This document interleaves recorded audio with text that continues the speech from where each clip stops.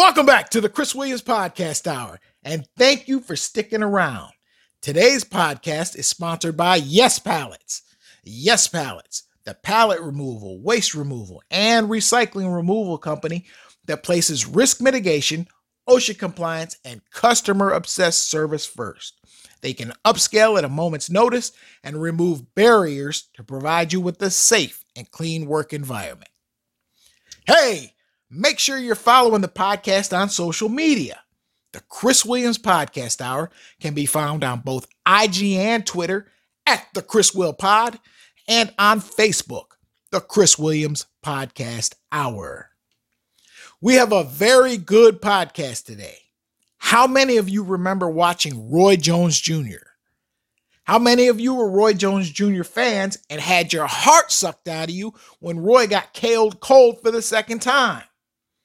If you can recall or remember 2004, it was a most traumatic moment. It was heartbreaking to see a legend fall. Well, I got the man that beat the man on the podcast. Mr. Glen Johnson, also known as the Road Warrior, is on the podcast. Glen Johnson has an incredible story about work ethic, celebrity, and the will and strength to fight anybody in their own backyard. He also had the resolve to ignore what other people, the masses, said or thought about his skill level. He was able to stay focused on his own goal. It's an amazing story, and you're going to like it and be able to adapt some of it into your own life. Now, I can talk till my ass catch fire. So let's get to the podcast, where you will see the harder they come was Glen Johnson's motivation. And ultimately, his belief was, you can't keep a good man down. Glen Johnson is a good man. Thanks for joining us. This is the Chris Williams Podcast Hour.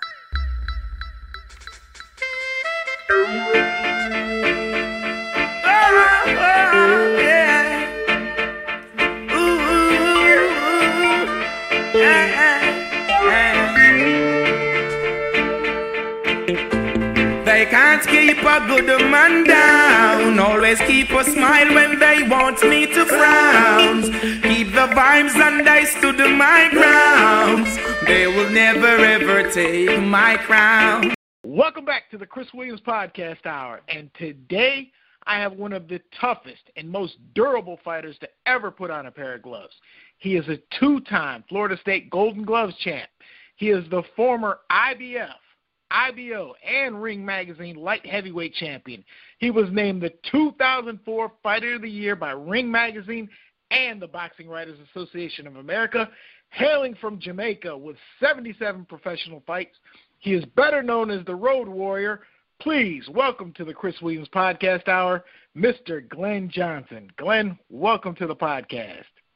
Hey, thank you, man. Thanks for having me. What an introduction. Appreciate it. Oh, what a great career. You deserved it. It doesn't do you enough justice, that's for sure. Thank you, man. I appreciate it. Not a problem at all. And so, Glen, again, welcome to the podcast. And after such an illustrious pro boxing career, thank you for taking part and coming on to share your story with the Chris Williams Podcast Hour. Now, the podcast is all about you and storytelling, so as well as shameless plugs. So please feel free to share any stories that you want. And you know what? We'll get this thing started. Talking about you coming to the States from Maypen, Jamaica at age 15. What was Maypen like, and what was your family like? Well, yeah, I mean, you know, Maypen is a little small area. It's very laid back. We you know, as a kid, I enjoyed growing up in Jamaica. You know, a lot of water, so you swim a lot as a kid in canals and stuff like that. Run around, play soccer and cricket with your friends, neighborhood boys. You know, fishing a lot. You know, just those little things outdoor, a lot of outdoor stuff. You know, being in Jamaica. It's not like here where kids spend most of their time indoors unless you play sports or something. But for the most part, in Jamaica, you're always on the outdoor. Okay.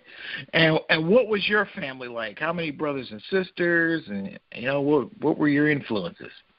I grew up. I didn't have any brothers and sisters when I was a kid. My brothers and sisters are much younger than me.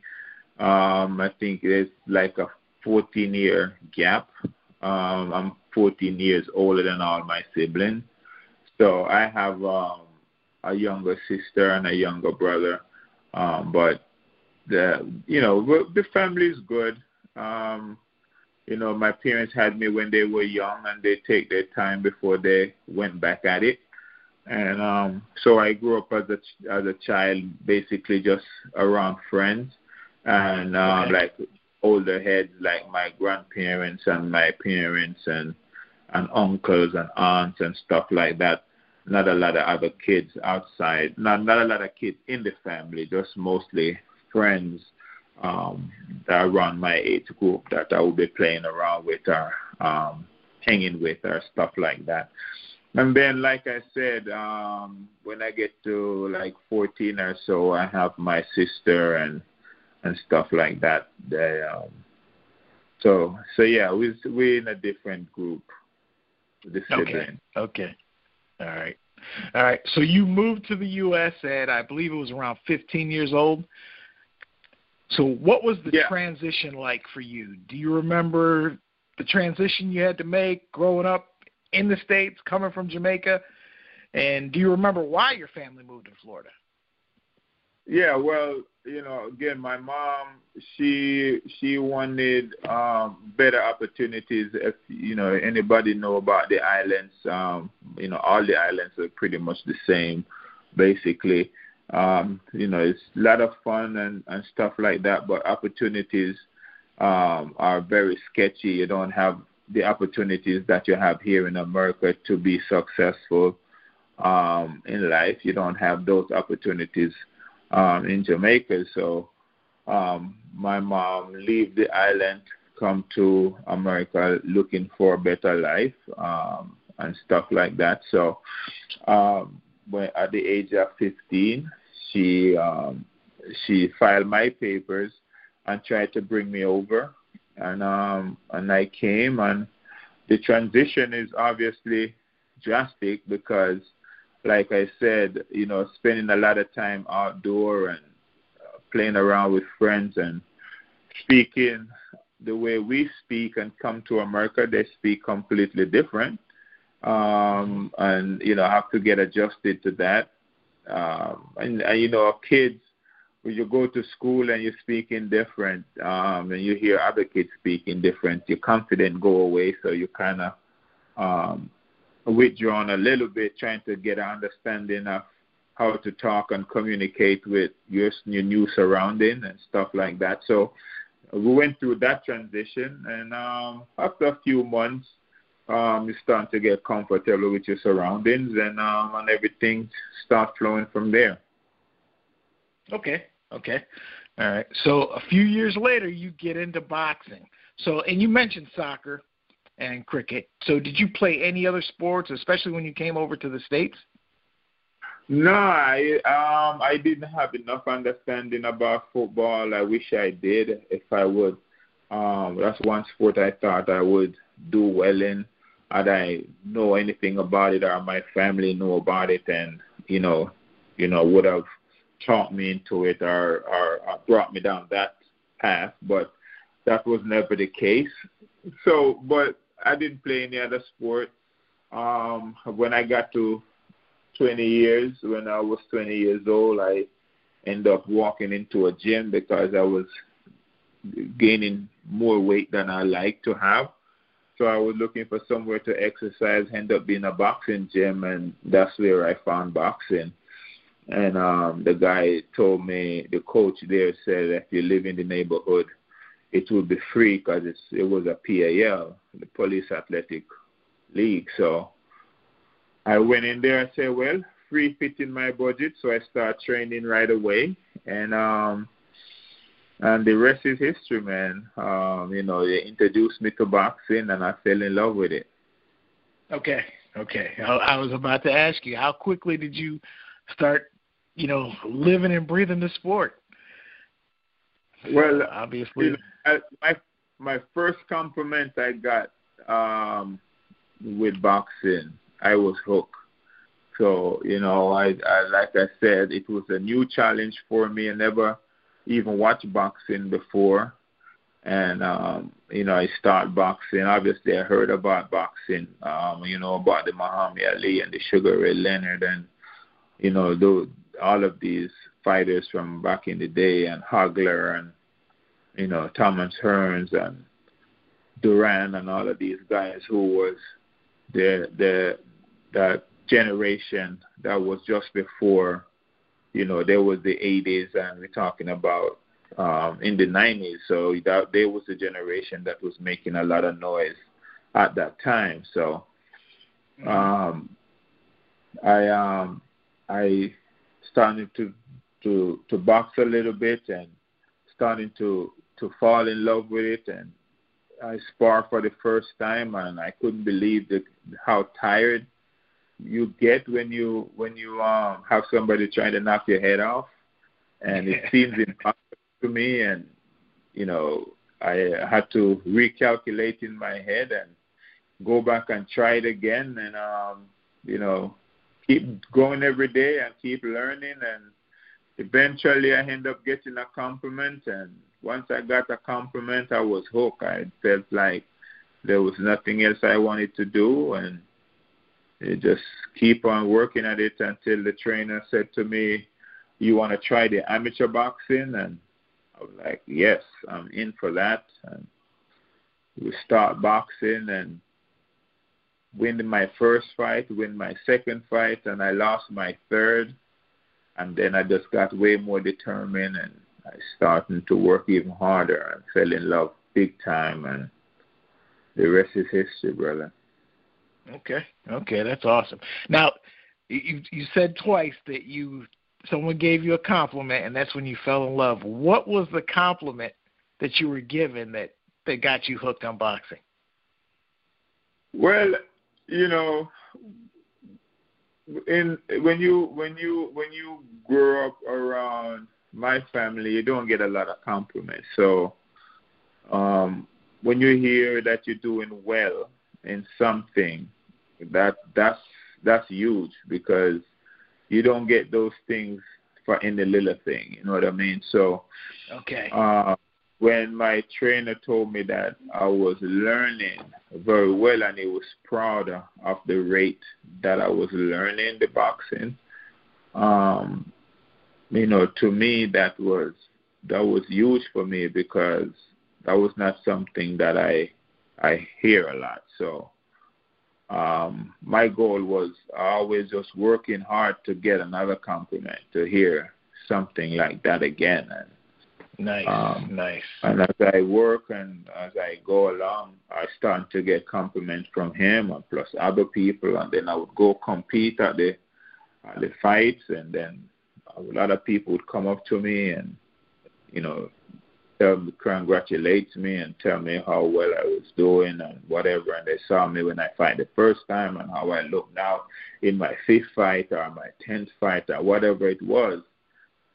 So all of these things become something you want all the time. So, yeah. I like that motivation. I like that. So, and again, you like you said, you were 20 when you started. So how fulfilling was it when you win these 2 titles in the Golden Gloves?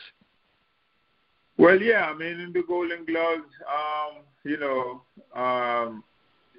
it's just a lot of work and trying a lot, and by the time Golden Gloves came around, my confidence was pretty high.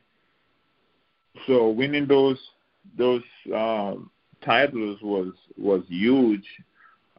Shoot my confidence even further, better than what it was before, and at that time, you start to feel like you're the best guy in your weight class because you're beating all the guys that you're facing. So, as a young man, it's easy for you to start feel good about yourself. So, that's how I was feeling about myself at that time. And then my trainer asked me if I wanted to turn pro, and I said, yeah, man, if you think I can do it, I definitely would. And he said, yeah, let's turn pro. And we turned pro, and we just start working, and I win my first few fights, and undefeated up to around 11, 12 fights, and yeah, my confidence shot up. Okay. To another level. Yeah. That's good. That's good. So again, you started boxing late. You win 2 amateur titles, and you turn pro. You actually win 54 professional fights along with world titles. So looking back at what you've accomplished, do you feel you're an inspiration to those who want to box but aren't sure about making the commitment, even though they're in a later stage? Because a lot of guys, they'll say, oh, we start out 10, 12 years old when they're first in the gym. But to the guys that start later and they're not quite sure of that commitment, do you feel like you're an inspiration to them?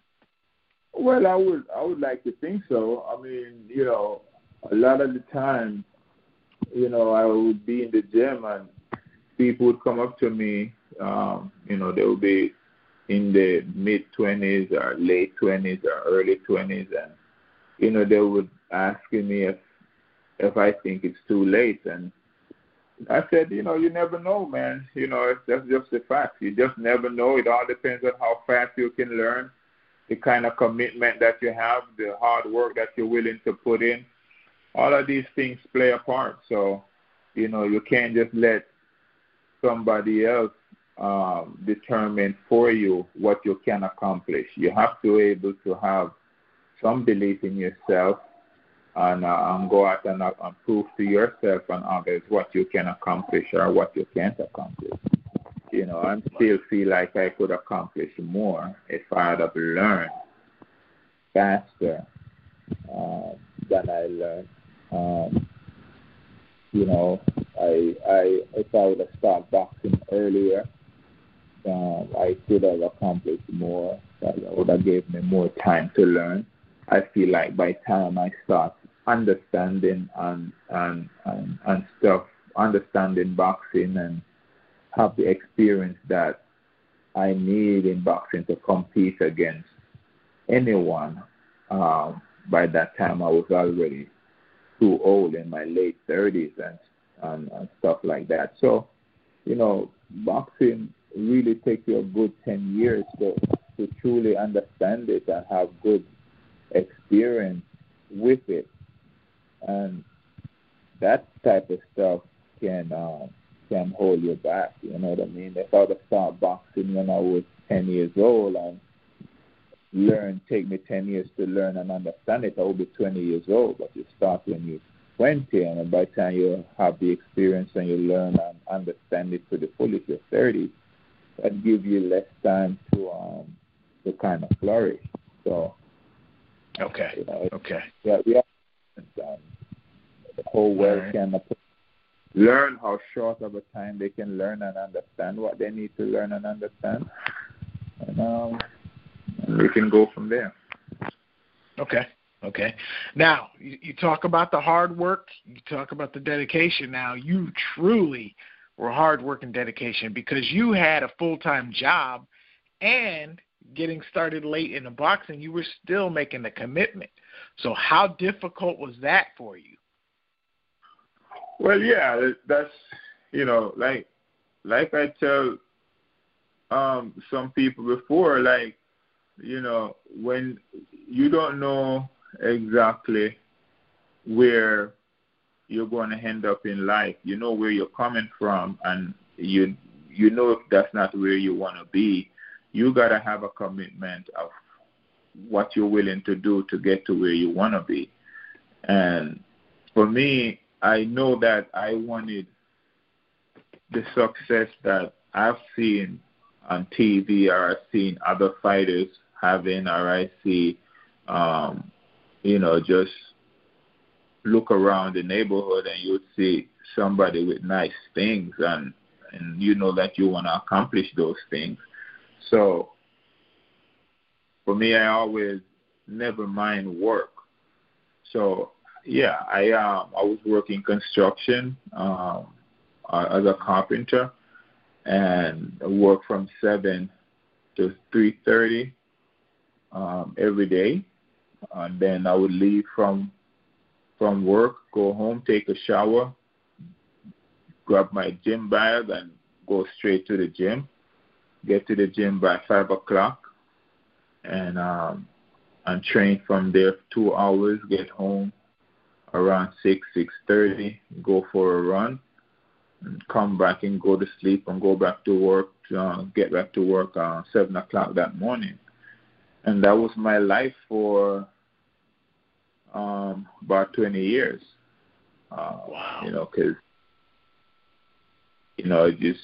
it's a commitment that you have to make. As I turned pro, I was an amateur for 3 years, then turned pro, and then took many years before you made any real money in boxing. It's not like just because you turn pro you start making big money. So I was still holding down a job and holding down my professional boxing career along with my amateur boxing career. So I had 3 years of that, and then another 15 years of professional boxing before I started making the real money. So I had to continue holding down a job. Okay, that is a heck of a story. So let me ask you this. So how would you describe what boxing has done and been to you? Well, I would say boxing is a blessing.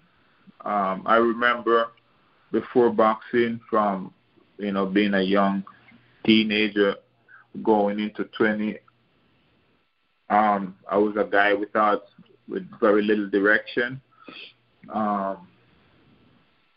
with a temper and all of these things. And I started boxing, and I got mellowed out, became calmer. My life had a direction. I had my job, and I had a goal to become a world-class boxer and being a world champion. And that gives you purpose. Things that used to upset you don't really upset you anymore. And you have a drive that got refreshed and renewed. So boxing has been a blessing to me, man. There's no two way about it. There's no way how you can downplay that. As much as it's been painful at times, when bad decisions, when you got robbed with the decision, that the judges might have gone the wrong way. Those are painful, but at the end of the day, boxing is a blessing. Okay. All right. And let's talk about your pro career. So you touched on, getting robbed, and you've been in some wars. So give us some of the most memorable fights, your memorable fights. Not what, the critics have talked about, but in Glen Johnson's mind, what were your most memorable fights? Well, I mean, in my mind, the most memorable fights are the ones that people talked about as well, because, the Clinton Woods fight, that's very memorable because that's the fight where I won my world title. So you have to remember that. And then after that fight, I got the Wright Jones fight, which is like the biggest fight in my career because he's like the biggest name that I fought. so that's memorable as well. Then I end up fought Antonio Tarver after that. And that series, those series of fights, that's what allowed me to win the Fighter of the Year in 2004, because those fights came back to back, and that gave me the recognition, those wins. So those are the most memorable. And the some other fights that I remember who might not be marquee fights like those, but I only remember those fights mostly because I was robbed in those fights. I felt like I won the fight clearly, and the judges went the other way. So yeah, but yeah, those are my most memorable fights. The same one that everybody talked about all the time. Okay. One, nobody will allow you to forget them. Yeah, right. I got you. I got you. You know what I mean? Because they are the most talked about, so they are easy to remember, of course. Okay. All right. And I'm going to go back a little bit, and we'll talk a little more in detail about those fights. But you turned pro in 93, and 4 years later, you get your first title fight against Bernard Hopkins. So what do you remember about that fight? Well, what I remember about the Bernard Hopkins fight, that I was schooled. That was my first time I stepped into a boxing ring and realized that I have a lot to learn still, because, I felt like in every fight that I've ever been in my career, up until that point, I always was able to compete where I feel like I can beat the person who was in front of me. When with Bernard Hopkins, on the moment the bell rang, Bernard came out. He hit me with a body shot. I've never been hit like that before, and it's not like he hit me hard, but he just hit me right, because he just right the correct time. Proper timing, right when I didn't expect to get hit, right when my body was not prepared to be hit, and it was just very painful, more pain than I've ever felt before. Oh, wow. And then everything else that I would try to do would not work. I mean, it just felt like I recognize now what I was doing wrong, because now I have experience. But what I was doing in the fight, I was telegraphing my punches. In the moment, it felt like he was reading my mind. In the moment, it felt like he was reading my mind. Anything I tried to do, he was able to avoid it and capitalize on it and stuff like that. But over time, I get the experience, and I know what I was doing wrong, which was I was telegraphing what I was about to do. He was able to see it, and he was able to make adjustments and capitalize on that. But, in the moment while it was happening, I just felt a little helpless. I felt like there was nothing I can do right. This guy was just reading my mind. He knows exactly what I was going to do before I do it. And it kind of started putting me into a shell. You start losing confidence. You start not believing in your capabilities, and all of these things start happening right away, because, again, I've never been in any situation like that before.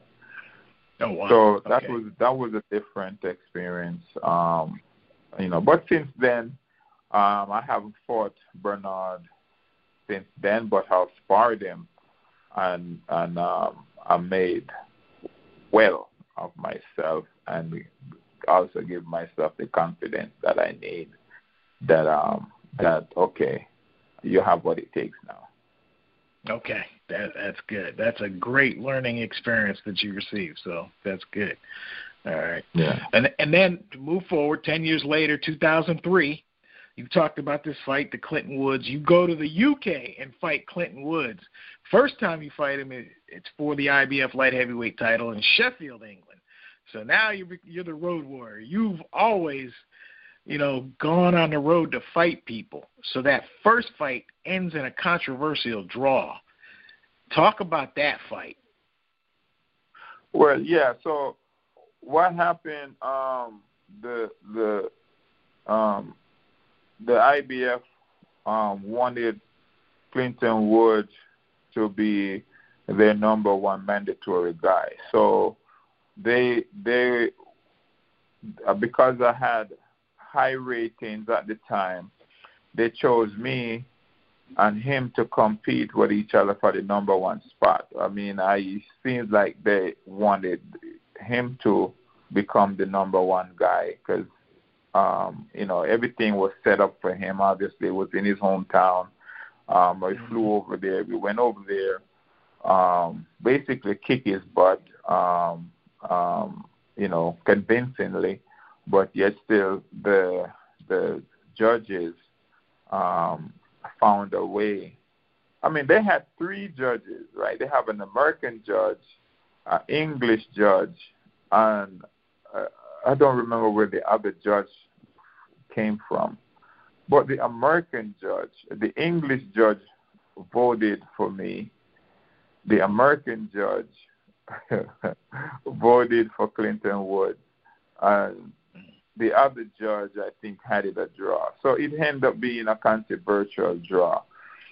But it was clear that I won the fight. And, I just don't understand why would somebody see you put in so much work. It's like they're telling you that your life is not as valuable as the next person's life. Like, it's just a horrible feeling to have.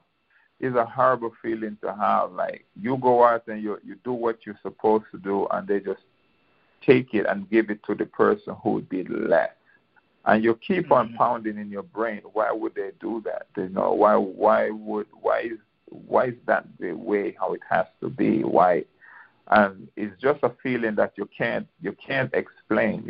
I can't put it into words what that feels like. It's it's just like your family, your wife and kids, and your life and all that you're working to support don't have any value. It doesn't matter. But this other person, life and wife and kids, is so much more important. He's going to win. It's just so hard for you to win, no matter what happening. No matter how much you beat this person, we're still going to take it and give it to this guy, no matter what. And it's not something that's easily described. And unless it happened to you, it's hard to know that feeling. But they call it a draw, and we end up the IBF order a rematch for us to go back and do it. I don't remember the time frame. I want to say it could be 2 months later, maybe 3 months later, we went back and do it. By that time, the IBF title became vacant. So instead of us fighting for the number one spot, we're now fighting for the title itself. So we trained, we went back and basically whooped that butt pretty much the same way. I don't know if it's worse, or I thought maybe it was about the same. But they finally gave me the decision. I guess some kind of conscience came into them or something. They realized that it doesn't make sense to do it to me twice. So I came out with the victory. It was the best moment of my athletic life. Trained many years for this moment. You're talking maybe probably 15, 16 years of boxing by that time. So yeah, it was very fulfilling. And then we came back to the United States, and I came back a world champion and went back to work Monday morning on my construction job. That's amazing. That is amazing. So, all right. So you get nicknamed the Road Warrior because you never fight at home. You always go on the road. You go into people's backyard. You go across the pond to the UK, wherever, and fight hard. So that speaks to your character, how you would just go anywhere and fight anyone. So who officially gave you that nickname, and how proud are you to wear that? Well, unfortunately, I don't know the reporter's name who gave me that nickname, but how I came to have that name, I was doing an interview, and the interviewer said to me, "Man, you fight anywhere. You fight in people's backyard." Basically what you just said. You know, you fought in everybody's backyard. You go overseas. You're basically like the Road Warrior. And when he said that, it registered to me. I like, the Road Warrior. I like that. So I went and changed my name. My name was Gentleman Glen Johnson. That's what it was before. And I changed it from Gentleman Glen Johnson to Glen the Road Warrior Johnson. I love it. So I love it. I was very, very proud of that name. And I thought, I liked the gentleman name. But I thought the Road Warrior was better suited. Okay. And you wear it well, that's for sure. You wear it well. All right. So moving forward, 2004, you hold the title, and there's a guy by the name of Roy Jones Jr. You briefly mentioned it, but he was considered to be one of the best all-time fighters, right? He was coming off his KO loss. So he challenges you for the title. Going into that fight, you're listed as a 6-1 underdog, even though you have the belt. So try to recall the feelings that you had when that fight was being made and then leading up to the fight. Yeah, well, I was supposed to fight Joe Karzagi, and Joe Karzagi pulled out the fight. I think he said he hurt his hand or something. So the fight got postponed to a new date, and we set the new date, and he pulled out of that date again, and I just got frustrated and tell my manager at the time, said, forget about Joe Karzagi. I don't want to hear anything about him anymore. And then he said, okay, and I think he's about 2, maybe 3 weeks later, they came back to me with the Roy Jones fight. And I said, yes, definitely. I would want that fight. So that fight came about, and we started preparing for that fight. And I know Roy Jones is a fighter that I always watch, and I always thought I would be able to compete with him because I understand the style which he fights. And I would always tell like my friends and stuff, when we would be sitting watching him fight and stuff, I would tell them that I can beat him, and they would laugh and make fun of me and tell me that Roy Jones would knock me out and all the other stuff. So now here it is, I'm going to get my chance to fight him. So now I'm going to have to prove myself right, or I'm going to have to prove them right. So I really put hard work into preparing for this fight, and have a game plan which I felt like would be a winning one against Roy Jones. Because Roy Jones is a flashy fighter. He's not a guy who throws combinations. He's a pop shot fighter. And the thing about a pop shot fighter is they need to punch, rest, punch again, rest, punch again, because they use up so much energy to throw one punch because it's a flashy punch. And I felt like if you stay on top of them and take away the recovery time, that would definitely affect them in a negative way.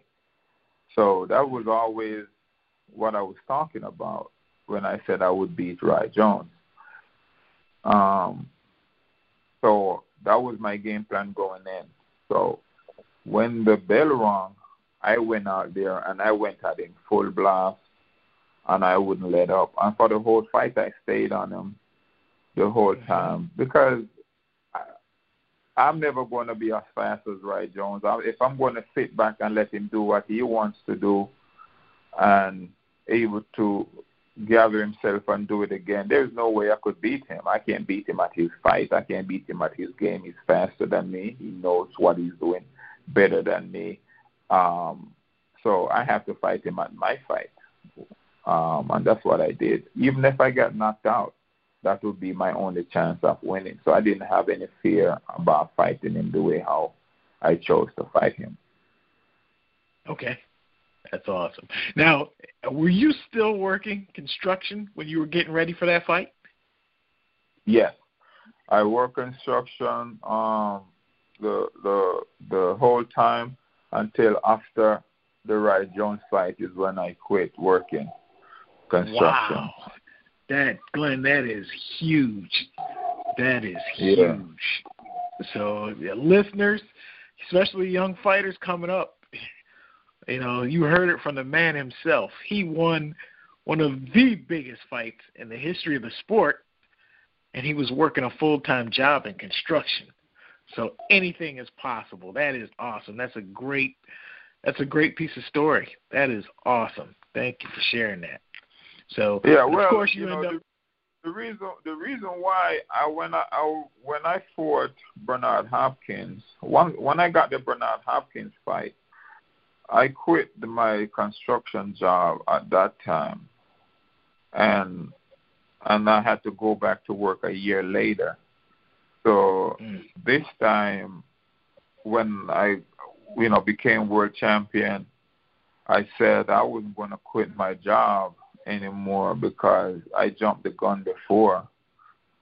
So after I fought Roy Jones, I make decent money. I figure if there was a time I could quit with some security, that would be the moment. So I didn't want to repeat the mistake I made before, believing I was going to win a world title against Bernard Hopkins, and I didn't win. And felt like my career would have taken off from that point, and it didn't. So I felt like, without some reassurance, don't repeat the mistake. Okay. All right. And how did your life change after you knocked out Roy in the 9th round? Well, yeah, I mean, things have changed drastically. Obviously, I made lots of money with the Roy Jones fight, and then I got a fight with Antonio Tarver. I made money on that fight again, and then I rematched with Antonio Tarver, and I made money again. So I was pretty secure. So, that kind of took me. I still wanted to be in the construction business. I wanted to buy homes and remodeling homes and sell them, which is what I started doing until the market crashed. And then once the market crashed, that kind of set me back a little bit. And then we keep fighting and went into different businesses and stuff like that.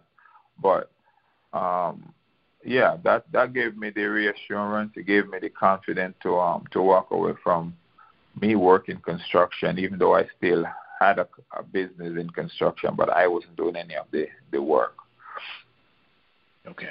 All right. So, and like you said, after you beat Roy Jones, your next fight, you beat Antonio Tarver, who was the first guy to knock out Roy Jones. So you beat two of the best in that era. So in your words, where did that put you as far as your place in boxing history at that time? I mean, in that time, I felt good about myself. Obviously, like you said, they talk highly of Roy Jones and, spoke highly of Antonio Tarver. So for me, when I beat, because I know they don't talk a lot about me. Most of those conversations was never about me. So all the stuff that they talk about Roy Jones, I take that for myself. All of the stuff that they talk about anybody I fought, not just these two fighters, but all the other fighters that I fought that had a name going into those fights, that's what basically they talked about. So I always took whatever they were saying that was a positive. I took all of those statements for myself. Like, I was getting those compliments because I know they would give them to me directly. So I took them for myself. So I felt good about myself, especially in that moment when I beat both of those guys. As far as boxing history, I don't really know where I'm at that as far as that is concerned, because it's easy for me to say whatever because I'm talking about myself. But it's always better when that statement comes from an independent person who is not in the moment and not speaking from emotion and speaking from facts. And I don't know what those facts are for me to speak from. I could only speak based on how I feel, which obviously, I feel 100% about myself. But that's not what the facts are. So people who have the facts have the data to know the history of boxing and know more about boxing than I even do. I know how to do boxing. Doesn't mean I know the history and all the facts of boxing history. So the persons who have those information, they can do the comparison and stuff and place me where they think I belong. Okay. All right. Well, you beat two of the best, so you deserve to be held in the highest honor in boxing for your achievements. But somehow, and this goes back to, some of the decisions that you've been on the short end of. You get the short end of the stick in a lot of decisions. Is there one decision which stands out more than some of the others that just, it absolutely tears you up to your core? Silvio Branco. Silvio, oh, yes. That's the worst robbery that I ever faced. He won maybe one round in that whole fight. In the whole 12 rounds, I think I'd give him one round. And anybody can Google that fight and watch it for yourself. And if you see more than one round in that fight where you can clearly say he won, then I can clearly say I'll never won a fight. Okay. Because I just can't see how we clearly win more than one round in that fight, and for some way, somehow they found a way to give it to him. So yes, that's my my worst loss and the one that burned me the most. Okay. Did you ever get the opportunity for a rematch? Was it ever offered to you? No, it was never offered to me. We tried to get it, but yeah, it never came. Okay, and that was a title fight for the WBF in his backyard, correct? Am I correct on that one? Yeah, wow. You are. Wow. Okay. Now, did you ever want to give up after some of these decisions, especially that one? Did you ever feel like giving up and saying this sport is just too crooked for me? Oh yeah, oh definitely. Come on, man. When your heart broke so much, it doesn't matter what is it you get heartbreak like that doing. It have to be moments when you just throw your hand up and say, man, screw this. But after you go home and some days, weeks passes, you take your emotion out of it and you try to be smart, and you have to just go back to work, because it is the only way you will give yourself a chance, right? Quitting will never give you a chance. So there it is. And that's what I have to keep telling myself every time I would get down on myself.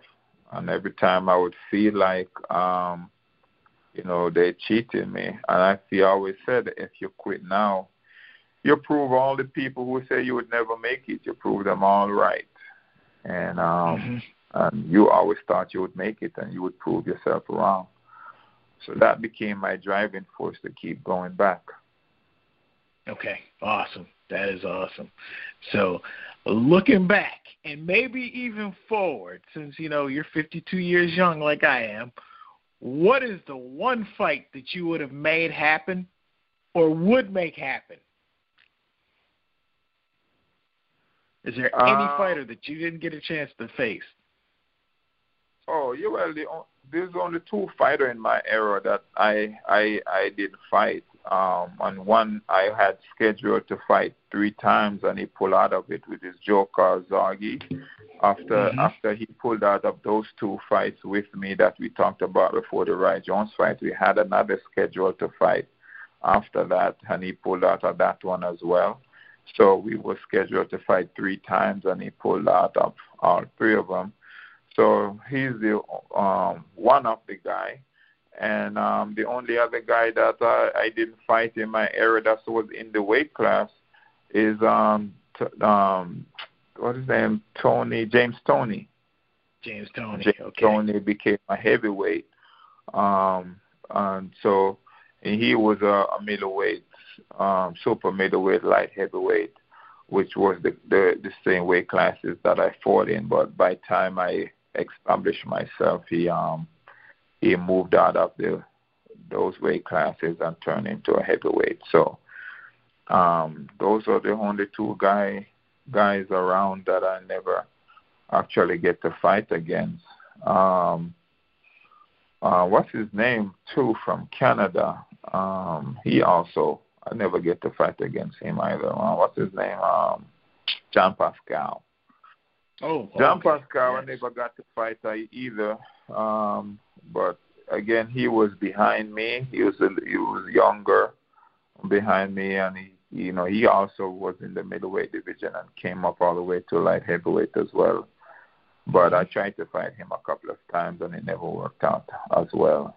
So those I would think those are the 3 guys, and I would love to fight all 3 of them, or any one of the 3 that if it came available during that time. Okay, you say during that time, but even with Tyson fighting Roy Jones in this Legends boxing, would you consider, if they say, hey, Glenn, listen, I can get you the Calzaghe fight, I can get you the James Toney fight, would you consider it? Because there's a rumor that you're still working out in the gym. So, well, I work out all the time. Obviously, I work out because I don't want to become fat and stuff. I mean, if you listen to the beginning of the story, it's the reason why I went into the gym to begin with, because I didn't know the reason why I discovered boxing is because I just didn't want to become overweight and stuff, because I have a lot of family member who is overweight. It's in my family, and it's something that I've been spending my life running from. So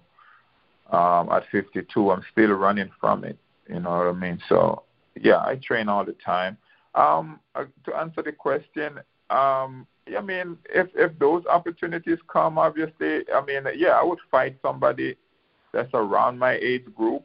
We're old people, having some fun. I don't have any problem with that. But far as like boxing and going back to compete again, like, 20-something-year-olds and 30-year-olds, I don't have any interest in that. Okay. All right. Shameless plug time. I need you to brag. So you're a promoter now. Tell us about your promotional company. Well, yeah, the Road Warrior Promotion. We launched that. Actually, it's been in works since last year, but we actually have our first fight January 23rd here in Miramar at the Amphitheater. And it turns out good. We're very excited about our future. It looks bright, and the show turned out great. We're very proud of it. And we have another show coming April 17. It's supposed to be in the amphitheater again in Miramar. Okay. The whole reason for my promotion is because I'm also a boxing trainer and training a lot of my guys who, some of them, again, start boxing a little bit later, so they don't have all the cliche. Guys who start boxing from like 8 or 10 years old and came up through the amateurs and have a successful amateur career and stuff like that. So it's kind of harder to move them. So somebody get behind me and said they, willing to help me launch this promotional company, and we're very excited about the future of it. I think I have some excited guys that I'm training, and now we have a platform to move them, and I'm looking forward to see what the future holds for all of us. Okay, awesome. So are there any fighters, any names you want to throw out that we need to watch for? Well, I have a heavyweight. His name is Akajuri. He's from Nigeria. He's 9-0 with 9 knockouts. He used to play football for UM, the University of Miami, and also played basketball for UM as well. I would assume he had pro ambition in those sports, and I guess he didn't make it. So again, he's a guy who started late in boxing. So I've been teaching him now for about 3 years, and he have 9 wins with 9 knockouts. He's one of the guys that we're pushing. His name is Raphael Akajuri. It's a difficult name to pronounce. And I also have another lightweight. His name is Malik Lewis. Is also a guy who is he started boxing, I think, when he was like 18 years old or so. So I've been training him for a while. A very technical fighter. He's very smart, very sharp fighter, sharp punching. He's 2-0, 1 knockout.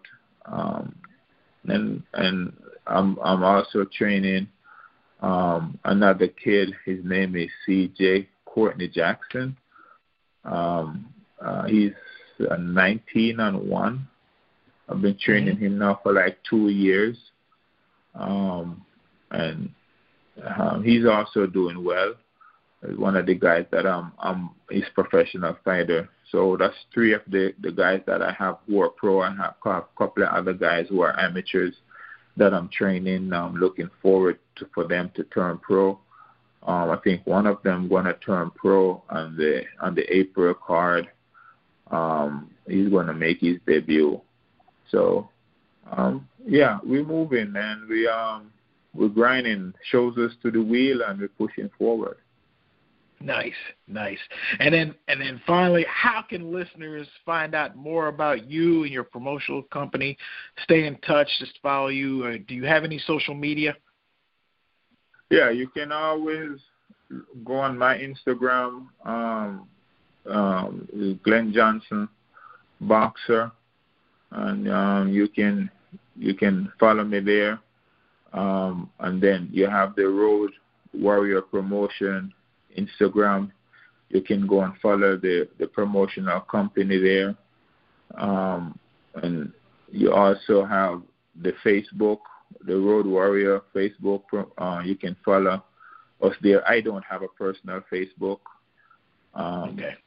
And then my email is glenjohnsontrainer@gmail.com. If for any reason you want to reach out to me, you can always reach out to me there. All right, awesome. Glen Johnson, the Road Warrior, king and a good man. George Hansen Jr., he calls me the king of the South, so I definitely have to get down to Florida to check out some of your fighters and cover some of your events. So thank you again for coming on and sharing your story on the Chris Williams Podcast Hour. It's been a complete honor. Thank you, Glen. Well, thank you for having me, man. I appreciate it. And thank you and your listeners for giving me a moment to vent.